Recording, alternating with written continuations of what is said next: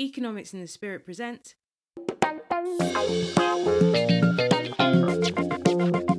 How to be a success. Ordinary men living extraordinary lives. The podcast that explores the messy nuts and bolts behind people's success. Now here's your host, S.B. Cole, author of The Good Man, Exploring Economics and the Spirit. We're going to move on to the battlefield of the mind section. Mm-hmm.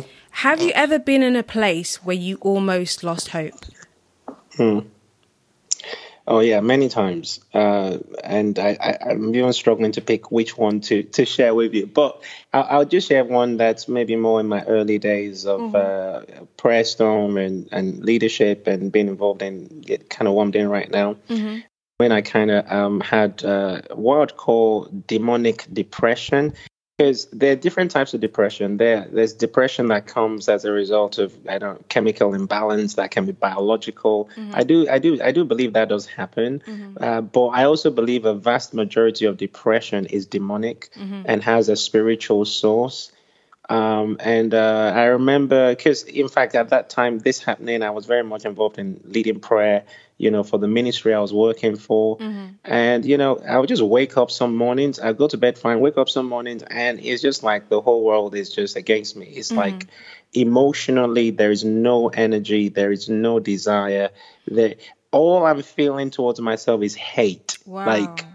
In fact, I remember being in the prayer room, like hitting my head against the wall in kind of frustration, but almost self-hatred. It was very dark, and I remember, an intercessor friend that's now my mother-in-law. At the time, I wasn't married. She came, she was in the room and she just came and just laid hands and just prayed with me, and that was great. But, and I had a measure of breakthrough.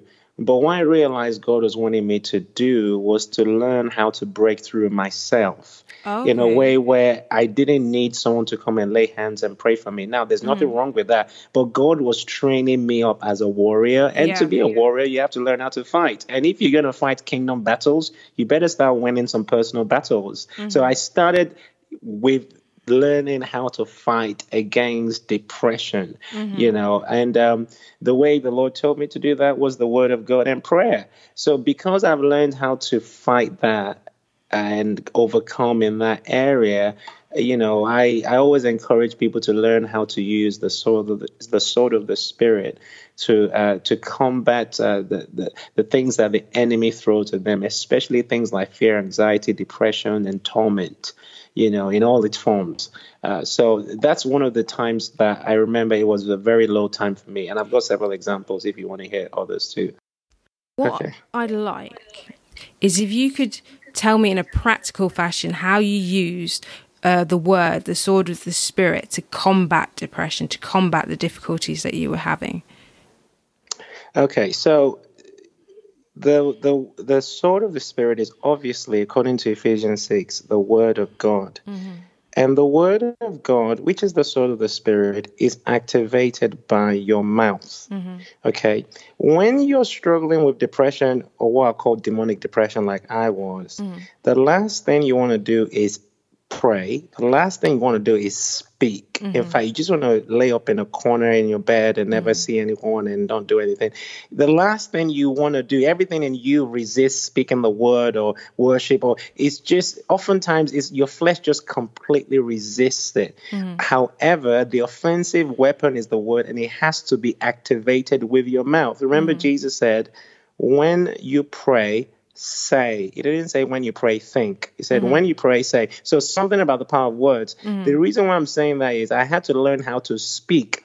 Now, for some people, they might think, oh, yeah, I'm going to look stupid kind of speaking as though, well, you may think you look stupid, but you actually aren't stupid speaking out as though you're speaking to a force that's coming against you, as though you're speaking to an entity, because it's more real than you realize in terms of demonic oppression.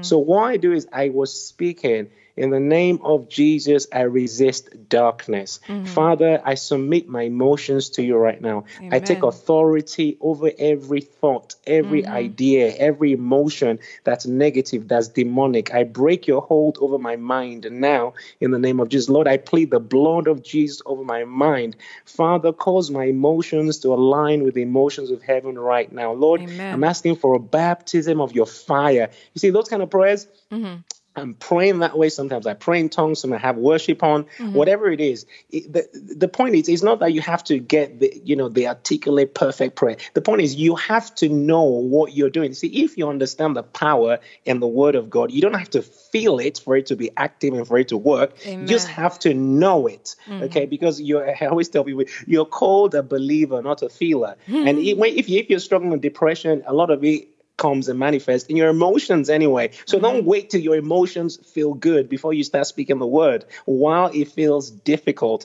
and while it feels like even your words are falling to the ground and it feels like nothing is happening, keep speaking the word. Now, how I knew that what I was dealing with was demonic depression was when I started to speak the word of God and I started to resist, my emotions changed in a moment. Okay? Wow.